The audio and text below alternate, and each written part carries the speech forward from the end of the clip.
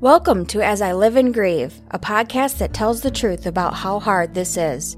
We're glad you joined us today. We know how hard it is to lose someone you love and how well-intentioned friends and family try so hard to comfort us.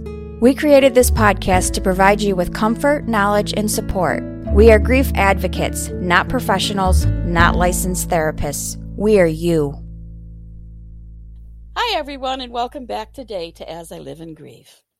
Our guest today is Sherry Barch, and I'm so excited to talk to her because she has done something which I think is wonderful, amazing, and a true blessing. She has written a book. Well, all right, you know me, I get going. Let me stop right there and say, welcome, Sherry, and would you let our listeners know a little bit about your background? Oh, thank you, Kathy. Thank you for having me on your show.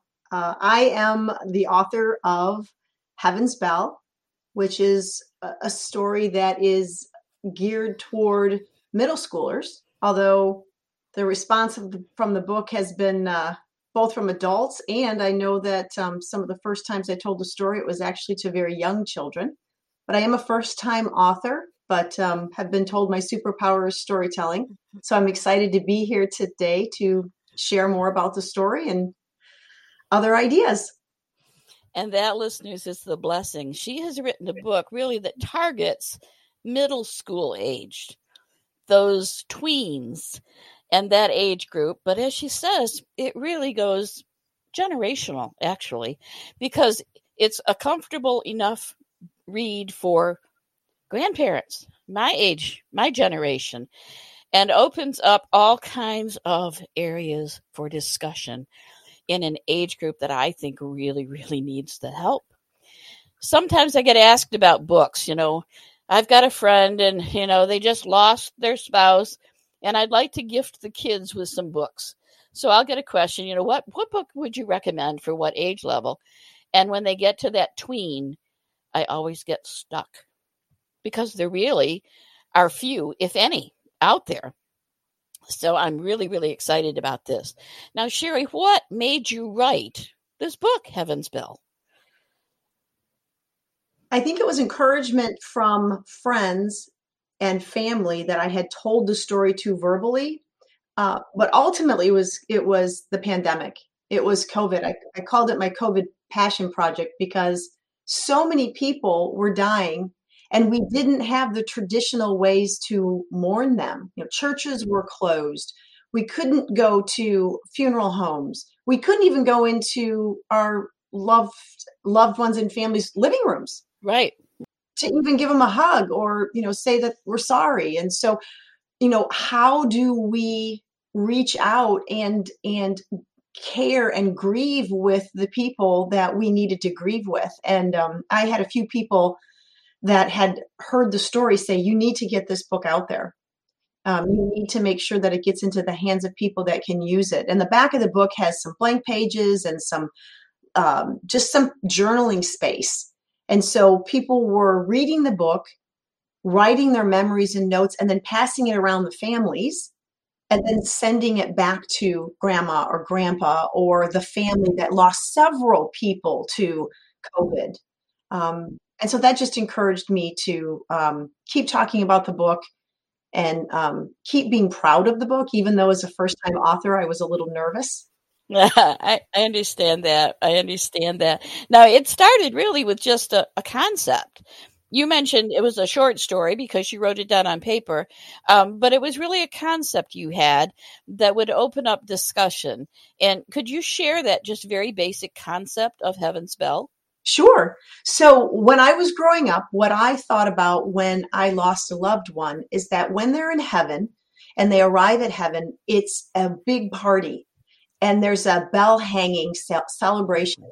And everybody is really excited to see this individual when they get to heaven. And it's people that they may have met when they were on earth, but it could also be generations of people that the person only heard about, but had never met through memories of others. And so the bell your bell that's hung in heaven has a special ring to it depending on who's thinking about you. So I always knew when I was missing somebody that was gone, I could think about them and ring their bell in heaven, and they would know my ring of their bell and know that I was thinking about them. So it was just a way that I could keep in touch with them, let them know what was going on. And then I knew that someday when I see them in heaven, I wouldn't have to catch up. It would be like seeing them, again right away, and we could just move forward with our relationship and talk again. And it just brought me a way to be able to keep their memory alive without feeling sad and upset about their loss. Right. And there's a part of the book too that when someone dies and they get to heaven, are they part of, I want to make sure that I remember it correctly, are they part of the celebration to hang their own bell, or is their own bell already hung for them? Their own bell is already hung for them from all of the generations of relatives and friends and neighbors and families and anybody else that wants to celebrate in heaven that arrived there before them. That's such a nice concept, because for me, I always thought, what happens when somebody gets to heaven? How do you find the person that you miss most? They'll come, or the people. But this just kind of brought it all together, because they'd be waiting for you. There's a big party when you finally got there. Now, one of the great things about a book, and you can read a book simply for the story, simply for the plot, and you can do, and it's a good book, and it probably would offer a lot of kids comfort. However, we all know that tweens especially are right at that age where they're starting to absorb the science that they learn in school with a lot of the images or beliefs they already have. Big example, Santa Claus. They start to learn, or the Tooth Fairy. They start to learn, for example, that that's probably not really possible for this one person to make it all the way around the world on Christmas Eve to deliver all these gifts. They start questioning. They start asking questions. And as soon as they're presented with a concept, you get the, well, what about? Am I right, Sherry? Yes, absolutely. So if nothing else, this book and its plot and concept might start those what if questions. And then what a great opportunity for parents to have that discussion with their kids about chronic illness, aging, death, dying, all of those issues that we, even as parents, hate to talk about. But let's face it, more and more in today's world, it's a need now. I know when my kids were growing up, it was easy for me to kind of throw those issues under the bed. Don't talk about them unless you had to. And if they were calling hours at a funeral home, well, you guys don't have to go. You can stay right here. And I sheltered my kids. I learned now that probably wasn't the best thing to do, because they struggled, both of them. I struggled. Everybody knows my story. I've told it. Right. I think everybody does. It really is a form of conflict. Right. And even though we all know it's there and we all know it's coming, it's still a really difficult subject to get excited about. And what you're doing with your children is saving them from pain. The last thing you want to do is, sometimes they need a shot, right? I have 2 type 1 diabetics and they have to take shots every single day. Well, I'm not going to not give them insulin so that they're not in pain. They need insulin because it's going to keep them alive. Sometimes these conversations are important because it's going to be a lifelong journey of being able to deal with conflict and have open conversations. So the book's kind of a tool that says, we get it. It's a tough thing. But this work of fiction, and it's not real heavy, but it is almost an icebreaker or a conversation starter that isn't threatening. Exactly. That's one of the things I really liked about it. It wasn't a scientific book describing what happens when somebody dies. It wasn't that at all. It is, in fact, a great conversation starter, because even if the tweens say, that had never happened, that's not possible. Exactly. Well, what about? What about? Or how could that possibly happen? Because in science class, it's just a way to start the conversation. And that's the part that I think is critical. We all know as parents, these questions could take any kind of a turn. They could segue into anything. You can start a conversation about going to prom and wind up with an entire diatribe on sexual issues. Yes. Who knows? So you want that book that's going to do just that, start the conversation. And sometimes the questions don't need to be answered. As a parent, we don't have to come all prepared with answers. And we know that from why are we in a pandemic and why does school violence happen and how could this be? You know, as parents, we can just create space and say, that's a really good question. What do you think? Or I don't know the answer to that. I'm experiencing this with you. How do you feel? I feel a little scared. You know, and it's okay. And the other thing about the story that I was not expecting at all was to get the book into the hands of a middle schooler, you have to go through adults, right? And so many adults were like, let me get this straight. This is a children's book about death and dying, and a child dies in the book, and somehow you think this is going to work. And it's not a religious book. It's kind of, there is the word heaven in there, and there is an angel that's a bell hanger, but it's more Cody's perspective of outer space. It's just light and it's easy. But what's happening, if you look at the reviews on Amazon, is adults are the ones talking about it and saying, it took me back to the first time I experienced death, which most of us as adults, if we're lucky, get to middle school before maybe we start to lose a grandparent or an elderly neighbor, and depending on how it was handled, it allowed them to explore memories and maybe some grief that was thrown under the bed, like you said. And it brought them back to a time that then allowed them to continue from there with some of the other losses. So I was getting outpours from just memories and people that were, they weren't necessarily talking about the book like great character development. And I like how she handled heaven, heaven as outer space. It was more about, let me tell you a story that I completely forgot about. Or it makes me think about my husband's death differently. And here's what I'm going to choose to do with it. So it's been a crazy ride. Yeah. And, and I think maybe a slightly different or additional, if you will, perspective about the book. When you say it's about death and dying, I think it's as much, if not more, about a relationship between two really, really good friends. That's a great point, Kathy. And then there's a loss, which we're all going to go through at some point, hopefully not in middle school, but then that loss becomes a reunion. Yes, yes. So it's that relationship. And that's the part that I kind of clung to. Yes. Now, also with the book, the concept, if you take just the concept at face value without any thought of science or whether or not this is possible, and I have an answer for that question I'll give you in just a minute.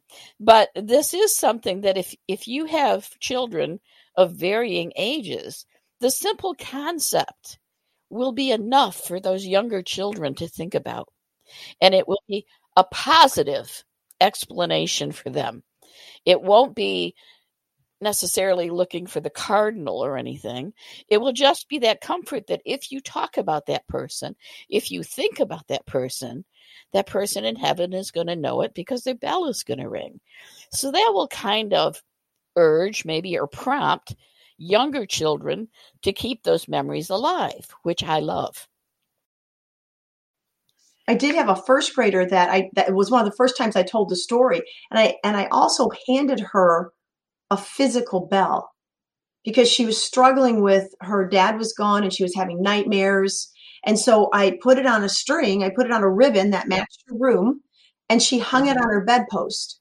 Oh, how sweet. And I said, just when you look at that bell, let it remind you of your dad and send him your love and some thoughts. And the mom came back and said, she stopped having nightmares. Not only that, the mom 3 years later called me and said that her fourth grade teacher asked the students to bring in their most prized possession. So she brought in the bell and told the story of Heaven's Bell to her class. Oh, how sweet. A lot like Ashley, which is where that concept came from. Absolutely. Absolutely. Now, as far as the concept about the tween saying, oh, that can't happen, that's not possible because there's no heaven up there. It's just sky and outer space and everything. And, I might circle around. We've had a number of psychic mediums as guests on our podcast here. And, the more you talk to them, it is so believable. Well, I'm sorry, but if that contact exists, why can't there be bells in heaven? Who's to say? Right. Anything is possible because we Right. don't know. Even the scientists, they don't have enough information to disprove. They can theorize. And sometimes getting into discussions, I have 2 grandsons that now are 16 and 18. I had to stop a minute and think. But I remember staying with them after school while their mom was working, while Stephanie was working. And we would sometimes get in conversations, not quite that deep, but they would be conversations where they would challenge something. And I would say, well, prove it. Show me. And don't turn to Google. Give me some credible references, and then I'll consider it. Even those discussions, even if they get right down to the nitty-gritty about science and proving and disproving, it increases the bond. It strengthens the bond between parent and child. Any piece of literature, any book, any word, any concept that can make that happen belongs in your home. So listeners, trust me, you need to get this book. You need to gift this book. And you need to start having those conversations. Am I right? Yes, absolutely. And I think your example was beautiful because what you just described, whether it was bickering or challenging, you're still bonding. You're still creating conversation around a difficult subject that most people just want to avoid. So how did conversations go with your own kids? Well, because I have 3 boys and 2 of them were diagnosed with type 1 diabetes at a very young age, 1st grade and 5th grade. And so we had to have some really heavy conversations around self-care, chronic disease. And my youngest said, well, when am I going to die? Because die is in diabetes. And I never even connected that dot. Right. So had I not been having conversations about we're here together, this is a very serious disease, but we can live a healthy life, and not just kind of avoiding the conflict of the fact that this is a disease that is very, very serious and can cause death. He was then able to ask that question that then I was able to address to say, that's not why that word is inside of, it's not the Latin word for death, okay? Diabetes is not. So that to me just said, if I have the courage to talk about something so serious in a way that allows clarity and authenticity and transparency with my own emotions, and I'm a little scared too, how can we take those really difficult conversations into other areas of our worlds? And but during the day when I'm not a first-time author, I'm a CEO of 3 organizations. One's a leadership organization and 2 others are recruiting companies where I get to talk with leaders every day. I think to be a strong leader, you have to have the courage to have those difficult conversations. So I think I was encouraged from that aspect of my life as well. So it's raising my children with chronic diseases, and even my oldest son who doesn't have type 1, but had to be part of those conversations to make sure everyone was safe. Yeah, I think you said something very important. It was something that hit home to me is as a leader, you're going to have difficult conversations. And that is one of the most challenging things of being a leader. Until you said something, I never made that tie-in with having those difficult conversations at home and how sometimes our kids and those conversations with kids and having those difficult conversations and having those questions thrown at us that we might not readily have an answer for, yet there's our child waiting. Our kids in a lot of ways prepare us for our jobs when they do things like that. And it's a good point, because the other thing I talk about in I have a letter to the parents at the beginning of the book. And one of the things I talk about there as well is a lot of times kids at this age don't want to make anybody upset. So they're going to retreat, and they might be in their phones, and you might look at that as a sign of, okay, well, they don't want to talk about it, so we're good. Or they didn't even care about that person's because they're not asking questions. And that's not the case at all. And so again, trying to find a platform or way that if you as the parent read the book and then say to your child or your niece or your grieving middle schooler, again, 8 to 12, but both ends beyond that word, here's something to read, and then let's talk about it afterwards. And all it takes is a couple questions, because you're not talking at them, you're talking with them about something you both have in common. You can hand it to them and say, here, read this and let's talk about it. Or you can say, let's read this together, and read it together. And you can read it together with your 6-year-old and your tweens. It doesn't matter. It's still a great, great story.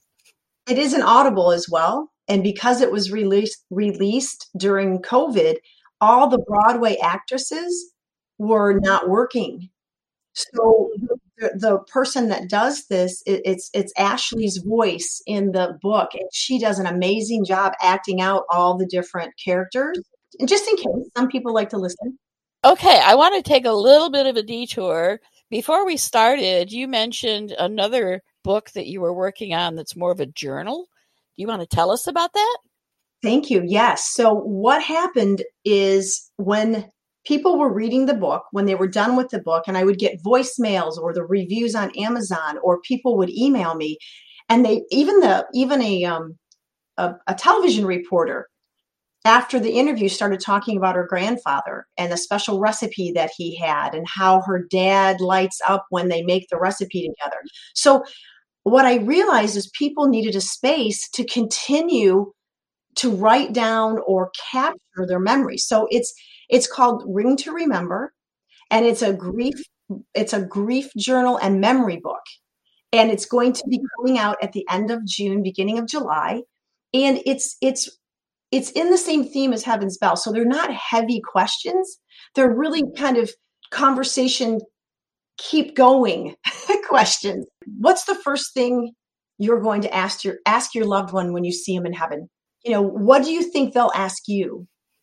And then there's interactive, but then there's also questions like, did your loved one have a favorite animal or pet? What's a funny story that they told about their favorite pet?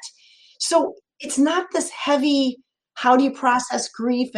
But then there's also things like, what are 3 words that come to mind right now about your loved one? So it's just, and you can open it up anywhere and start. There's no rhyme or reason. It's just a place you can attach movie tickets or draw pictures depending on the age or what you want to share. And we get to choose to choose the memories that we want, take them with us. And my hope is this experience, whether it's just reading the book or reading the book with a journal, and you don't even need to read the book to use the journal, and I did that on purpose, is it just creates a different space for you to grieve. And I think I had one individual say, without your book, I don't think I would have had the courage to go see my friends and wish them, offer my condolences. It was a suicide. And he said, a lot of people around that event were pretty awkward. And he said, but I knew I could go in and talk about Heaven's Bell, give the book to this family, and be able to talk about it. And I felt good. Without it, Sherry, I don't think I would have been able to do it. So anything that helps bring the opportunity for people just to have space to reflect in a safe way and share their memories and grieve isn't going to go away. And the people that are grieving also don't want to make other people sad. But it's okay not to have all the answers. Just for the generation of grandparents, sometimes it is so difficult to engage your grandchild in conversation. This would be a great opportunity to do just that. And then to add in all the memories you have. And make memories of your own so that they're going to remember you, giving them this memory. Yes. I had one individual. Yeah, I had one individual who the grandmother was dying. And so they actually read the book prior to, and so did the grandmother. So now there was a conversation and she's since died, but they get to reflect on grandma's in the Great Hall. We're on the monitor right now. She's watching all this, and her bell is ringing. Well, sadly, and I say sadly, I think every time I do a recording, every time we do an episode, because our time runs out, and it's just when the conversation gets really good. But before we wrap up, Sherry, I want to offer you a little bit of time so that you can speak directly to our listeners. Tell them what you've got coming. Oh, thank you. Well, if you're interested in the book, it's on Amazon, or you can communicate with me at Sherrie, SHERRIE, at heavensbell.com. I hope it brings you some bit of joy and relief and respite as you grieve, or you can give it to someone else who's grieving. But just please be courageous. Have the courage to pick up the book and read it, even though it like Kathy said, it's not about death and dying as much as it is about a beautiful friendship. And I hope it offers you support and a tool to grieve. Thanks, Sherry. So for our listeners winding up, this has been another podcast that has brought tears to my eyes. That's like my, some people have that meter that they judge things. So anytime there's a podcast that has either made me cry or brought tears to my eyes, it's pretty special to me. So I encourage you to go get the book, gift the book. And I think that's especially important. It makes a great, great gift. Don't wait until there's a need. Get it out there and talk about it before there's a need, because your days will be much more rewarding for those conversations. So outside of that, I want to remind everybody again that self-care is very important. We're in this for the long haul. I know, and I've said it before, I'm going to grieve for the rest of my life. And I think y'all are too. So we'll catch you next week. Come on back as we all continue to live and grieve. Thank you so much for listening with us today. Do you have a topic that you'd like us to cover, or do you have a question from one of our episodes? Please email us at info@asiliveandgrieve.com and let us know. We hope you will find a moment to leave a review, send an email, and share with others. Join us next time as we continue to live and grieve together.